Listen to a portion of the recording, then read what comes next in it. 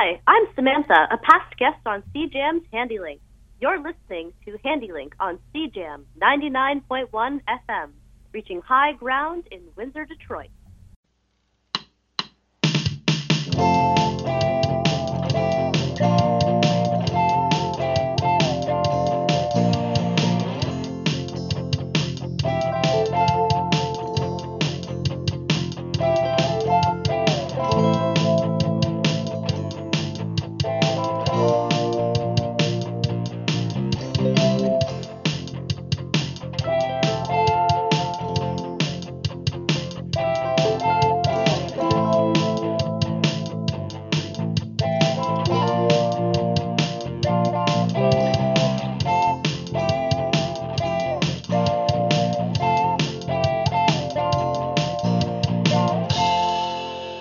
Hello and welcome to Handi-Link, sponsored by the Italian-Canadian Handi-Capable Association, an organization that provides recreational and athletic opportunities for individuals with disabilities in Windsor, Essex.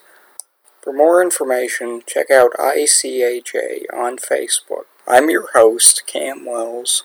In this segment of our show, Chelsea Walker will be telling us a little bit about the Whistler Adaptive Sports Program. So what can you tell me about Whistler Adaptive Sports? Whistler Adaptive Sports is in our 22nd year. We're what's known as a local multi-sport organization, and we provide service across 18 different sports programs to individuals aged 3 and up with a physical, cognitive, sensory, or disability or a neurodiversity. So, what types of disabilities or neurodiversities do you most commonly see? Interestingly, we just finished a program audit, and what our findings there were that we do see quite a bit of cognitive disabilities as well as individuals on the autism spectrum. But also 11% of our participant base is individuals with PTSD, which is also very interesting. But we do also serve individuals with spinal cord injury, amputees, traumatic brain injury, individuals with limb differences, visual impairment, hearing impairment, you name it.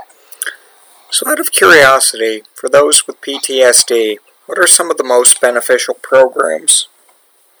Well, we have a very strong partnership with Soldier on Canada, where we host an allied winter camp with them on an annual basis, not this year due to COVID, where up to 40 individuals from Great Britain, from the United States, Canada, and Australia come together in a peer-based camp where they experience multiple sports in a winter setting.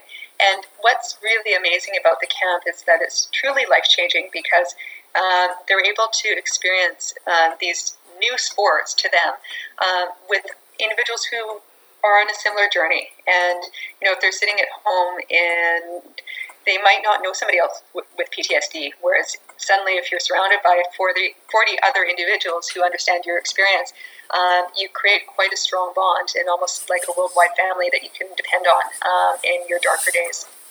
So I'd imagine with PTSD coming from a military situation that some of those affected also would have things like injuries or limb loss or... Absolutely. In the early days when we started running these camps, we saw quite a bit of physical injury because we were really, really close to the end of, being in theater of war in Afghanistan and also Iraq. But the further we get from being in an active theater of war is we actually see fewer physical injuries and more, psychological and or long-term health issues. So somebody might have come to us with PTSD as well as might be a cancer survivor. So it is interesting. The further away we get, the fewer physical injuries we see. Well, that brings up an interesting point in so much as someone's going through something like cancer treatment. They might go through so much, might result in PTSD from a different cause. Absolutely, yeah, and trauma is trauma. So, definitely we do see PTSD in a military setting, but also we've started to work with firefighters and members of the RCMP or former coroners, because trauma is something that's very real, and to be able to connect with somebody else who understands the effects of that trauma in a sports setting is really powerful, because you can have that quiet moment as you're hiking along beside each other. You don't even need to say anything. It's just knowing you have that shared experience is something that is comforting. So, in terms of modified equipment for the sports programs, what do you folks most commonly use? In the summer, our more popular pieces of equipment that are used are three-wheel mountain bikes. So we do have a small fleet of adaptive mountain bikes, which are very heavily used. We also have adaptive kayaks with pontoons, as well as rowing shells with pontoons that are commonly used as well. We also we have a paddleboard that also has a pontoon setup and a surf chair attached to it. So those are our more popular summer program options for adaptive equipment. In the winter, both Nordic sit skis as well as alpine sit skis and alpine adaptive equipment are also very heavily used. So I'm guessing for the modified mountain bike, that would be something for someone with coordination issues or possibly a limb difference. Yeah, so typically it would be a lower limb difference, or a spinal cord injury, or, as you said, a coordination issue, hemiplegia. And we set our bikes up so that we have 3 different models, and one is set up specifically for tetraplegics, so you can actually brake and shift with your elbow, and your hands are pinned into tetra grips, so that you don't need to have a lot of hand function in order to go biking, which is absolutely amazing. The other bikes are set up for individuals with either lower level spinal cord injury or limb difference below the hip. So I'm wondering, in your time with Whistler Adaptive, has there been any success moment that stands out for you? Oh, absolutely.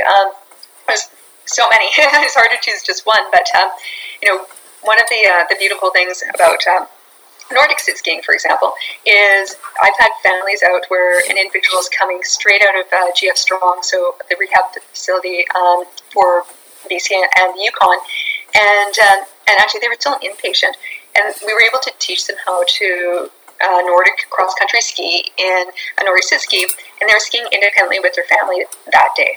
And it was just such a beautiful moment to watch them be able to connect as a family and have a sense of normalcy out on the trails and experience nature again. So, are there any projects on the horizon for Whistler Adaptive? Anything you'd like to see added, maybe? Yeah, well, we're definitely looking to grow each of our existing programs, but to deepen the level of participation in each one. It makes a lot of sense right now, especially with COVID, where we've had to focus in on programs where there is no sharing of equipment. So unfortunately, we've had to drop some of our other programs like canoe in favor of kayak. But at the same time, we've been able to increase the participation in those programs. And also what's really been interesting about COVID is, although we haven't had our regionals through to international visitors, is the number of participants actively accessing programming with us has not changed. So we've had a surge in local participation, especially at the Squamish area, where families didn't know about the programming that we're able to offer. So to be able to connect with them and connect with more locals has been absolutely amazing.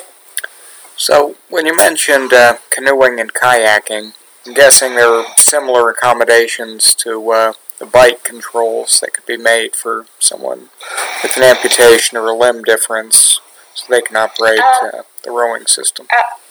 Absolutely, yeah. So rowing, kayaking, canoeing, so there's seats that can be used to provide lateral support. You can have a pivot mounted in the kayak and be able to slot the paddle through, so you can actually paddle one-limbed, or if you have hemiplegia and you might have a weakness on the one side, it doesn't really matter, because as long as the stronger arm is being moved, then you can still propel yourself. Canoeing is a little bit more challenging in that respect, given that you do paddle one side or the other. However, there are some great new seats coming out on the market that we're investigating in order to making canoeing more accessible for individuals, for example, with cerebral palsy who might not have hand function. So, if you could send any message to the community about the need for inclusion and equality in athletics, what would you say? Well, sport is for everyone, and everyone is an athlete. And just because you might think you might have a limitation, there's always a way to work around that. And really, the sky is the limit in terms of being able to get out, to be independent. There is a sport there for you. There is a piece of equipment there for you. And we at Whistler Adaptive are here to support in any way we can. I'd like to thank you for taking the time out to do this, but if you can stay on the line for a sec, that'd be great. No problem at all. In this segment of our show, Bernice Wong will be telling us a little bit about wheelchair tennis. So, tell me a little about your experiences with wheelchair tennis. I've been playing since 30 years, and we have a wheelchair sports club here that's been going for about 40 years, and we got about 6 active members, and we've all been playing together for a long time. So, what are some of the benefits of being involved with the sport? I find it, for fitness, that's other new people who are new to the sport also find it a great outlet for getting fit. You can play tennis, wheelchair tennis, with able body or other people sitting, and getting that exercise, it helps, in your everyday life too. So, in terms of how it helps in everyday life, can you elaborate a little on that? Well, you feel stronger, you feel mentally better, so, you feel more like going out and do stuff, or stronger, just it's mentally and physically better in your day-to-day life. So, how does the club go about reaching out to the disability community? A lot of word by mouth. We're affiliated with the BC Wheelchair Sports Clubs. There's other organizations that reach out to us as well. It's basically it. There's other groups out there that reach out to us for newly injured, like spinal cord injuries, that reach out to us for their newly injured, or there's other, just different groups out there that reach out to us. So, do you use any modified equipment in wheelchair tennis? It's basically a lightweight chair with the wheels are cambered out so that you can turn easier. Depending on your disability, it varies on modification. So, if you're comfortable, could you share a little bit of your story of how you got into the sport and your own condition? I was born with spina bifida. I'm S1 alpha incomplete paraplegic, so I can walk short distances with braces and crutches, but I mostly use a wheelchair. And I started playing sports in my mid-20s, and it was an outlet for me for exercise. I've always been kind of athletic-minded, but like I said, mentally and physically it helps me in my everyday life, and I find that it does that for other people as well. So, during these times of pandemic and everything, have you noticed that being active has had any sort of mental health impact? Yeah, it is, because as I mentioned, I'm usually very physically active. I play tennis twice a week. I go to the gym 2 or 3 times a week, and I play sledge hockey. So it's been really hard, not being able to play, while in BC here we're allowed to play single tennis, but we can't have group lessons. We're not allowed to play doubles, and that includes inside or outside courts. It's been really hard. A lot of people in my circumstances are feeling the same things. Sometimes a group of us will go for a wheel together just to get out, get the fresh air. So, in your time with the sport, what's been the greatest success that you've seen? Well, it's been neat to watch it develop as a sport itself, but, just seeing people being able to get out there, whether, they've been disabled all their life like me or newly injured, they can go out with their friends and play together. It's just something you can do with anybody who likes to play tennis too. So, if you could send any message to the community and all those young athletes out there who might be newly injured, who are wondering, can I still live a sport life? What would you tell them? Oh, definitely. There's so many different sports agencies, gyms that are usually pretty open to anybody using a wheelchair. Or I found even when I was doing marathons in my racing chair, if there wasn't an event open, I just asked if I could join, and I didn't get knocked down too often. So, either you got to look for it or you got to just go out and try. I'd love to hear a little more about your marathon experience. What was that like for you? Yeah, I like challenges, so I've done various sports, and one of the first sports that I did was wheelchair racing. I did track for the longest time, and I didn't like it because it was just boring going around and around, so I took up road racing, and I did 8Ks, 10Ks, half marathons. I've done 3 or 4 marathons, and it was great. It was like being out there with other people running. It was great. Both of us, all of us, just be out there among this nice big community, and it was fun. So, what are the next steps in your sports journey? Well, as I get older, I just playing recreational tennis and still going to the gym. I wheel 6 to 8 kilometers 4 days a week. So, yeah. And when this COVID is over, I'll go back to playing tennis twice a week, stretch hockey. So. I'd like to thank you for taking the time out to do this, but if you can stay on the line for a sec, that'd be great. Handi-Link will be right back after these commercial messages, so stay tuned.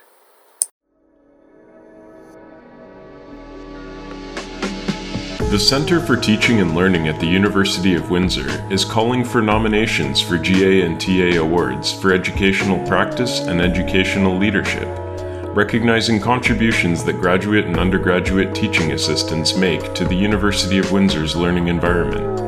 The deadline for nominations is May 28, 2021 at 5 p.m. Visit uwindsor.ca/ctl/411/GATA-awards for more information and to submit a nomination.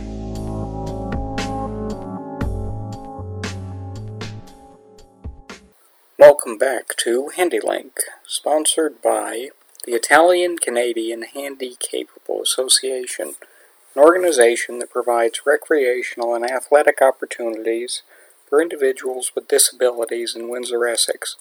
For more information, check out ICHA on Facebook. I'm your host, Cam Wells. Earlier in our show, Chelsea Walker told us a little bit about Whistler Adaptive Sports, and we heard a little bit about wheelchair tennis from Bernice Wong. In the next segment of our show, I'll be chatting with Alex Thompson, Power for All. So, can you tell me a little bit about Power for All?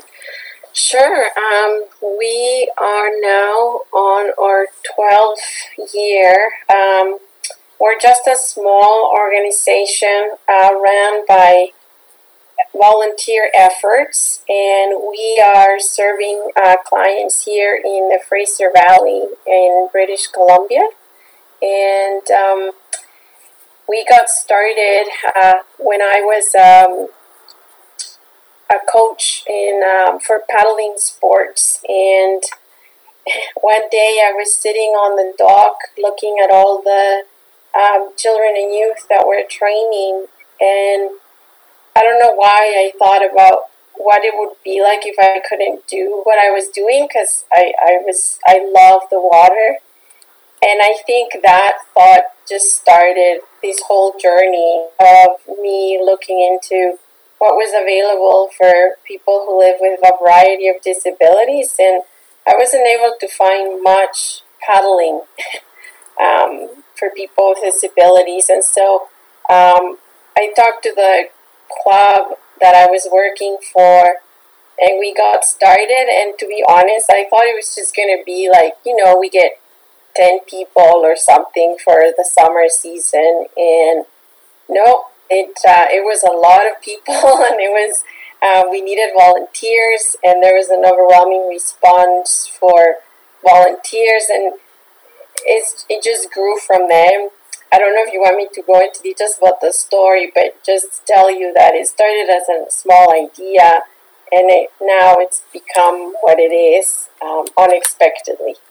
So, what sort of modifications do you make for those with mobility issues so they can actually paddle alongside the able-bodied counterparts? So one of the things that I notice that a lot of our clients seek is as much independence as possible.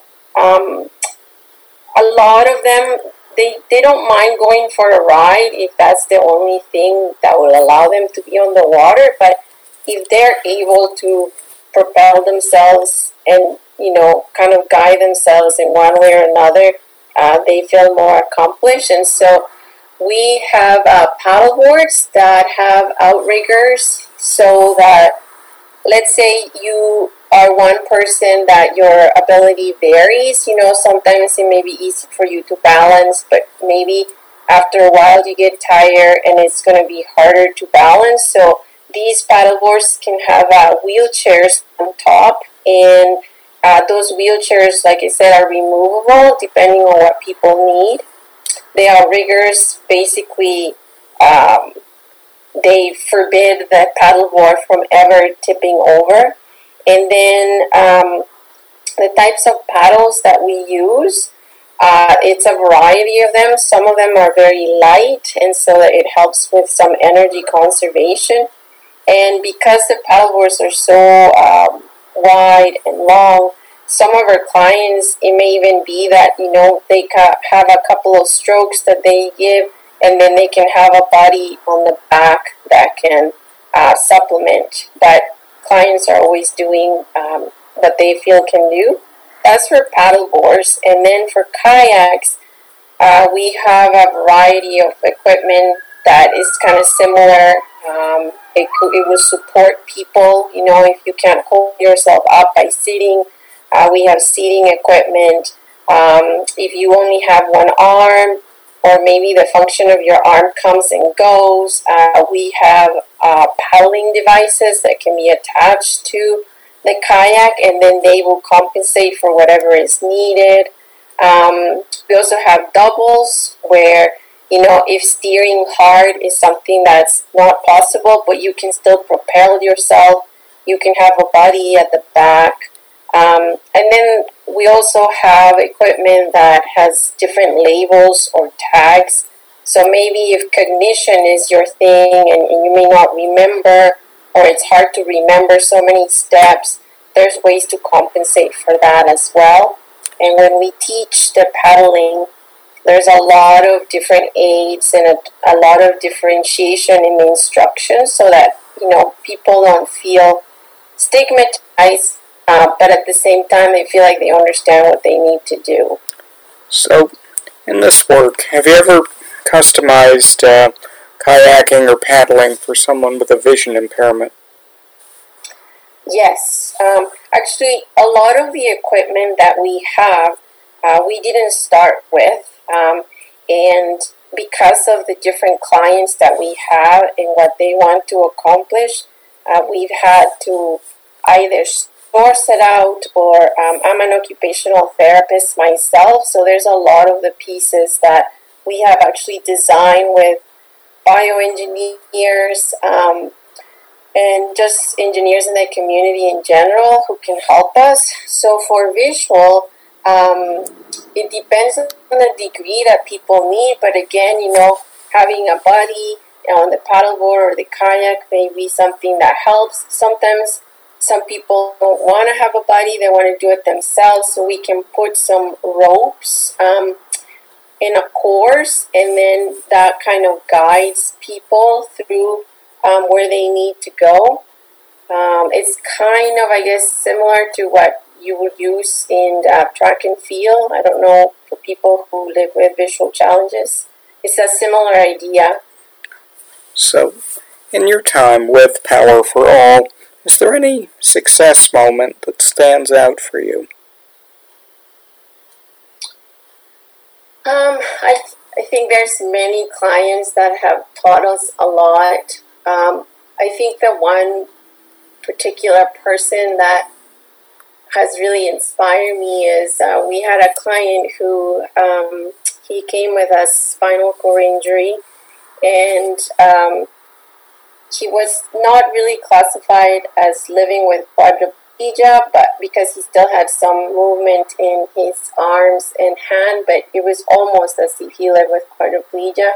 And he came, and he used to be a guide for kayaking trips for people in the tourism industry. And after his diving accident, he basically was told that he'll never walk and that he will never paddle anymore. So he came to us, and when he came, we got all the equipment, right, for seating, for everything, and he was hesitant to use it. He wanted to try things as much as possible on his own. So as a therapist, that was a challenge for me because I wanted him to be safe, and I wanted to use the equipment, but I respected him, so we kind of compromised in some of the equipment that he would use, and then the safety. And one of our buddies was really right beside him. He was in a single kayak, and on the first session, he actually did go a little bit sideways, and his body was falling into the water slightly because he didn't have the seating equipment. So he basically got, a little bit of the side of his face wet, and he came back to shore, and he's like, okay, yes, let's put the seating. So we did, and I showed him how to do a sculling stroke that helps you to push yourself up, and he was able to do that, adapted, but he was able to do it. Anyways, at the end of the session that day, he asked us if we would go for a beer, all the volunteers, and we did. And what he said to us was that he was coming to us as his last resort because he wasn't finding much purpose in life anymore. And that day, because of what he had experienced, he had gained that back, and he actually wanted to live. And so, you never know. Seems very small to get into a kayak, but for some people, that's meaningful, right? Meaningful enough to want to live. And so every time I tell that story, I always get teary because it really changed people's lives, even though it seems like something very small. I'd like to thank you for taking the time out to do this, but if you can stay on the line for a sec, that'd be great. Okay. My friends, one of the great tragedies in disability life is when disability athletics are overlooked. But the fact is, it's still a high-performance, high-speed game. For many of these athletes, they can go out there and play as well, if not better, than their able-bodied counterparts. The fact is, we in society don't often see a lot of coverage or representation for these sports. Really, in my opinion, it's something we can do better as a people. The fact is, any athlete is but one injury away from finding themselves playing a modified game. Because of one moment in time, should it be that they should lose something that they love. This has been Handi-Link. I'm your host, Cam Wells, reminding you we're all equal. So get on out there and have yourselves a good one. Something tells me You earned it, folks. We'll see you next week.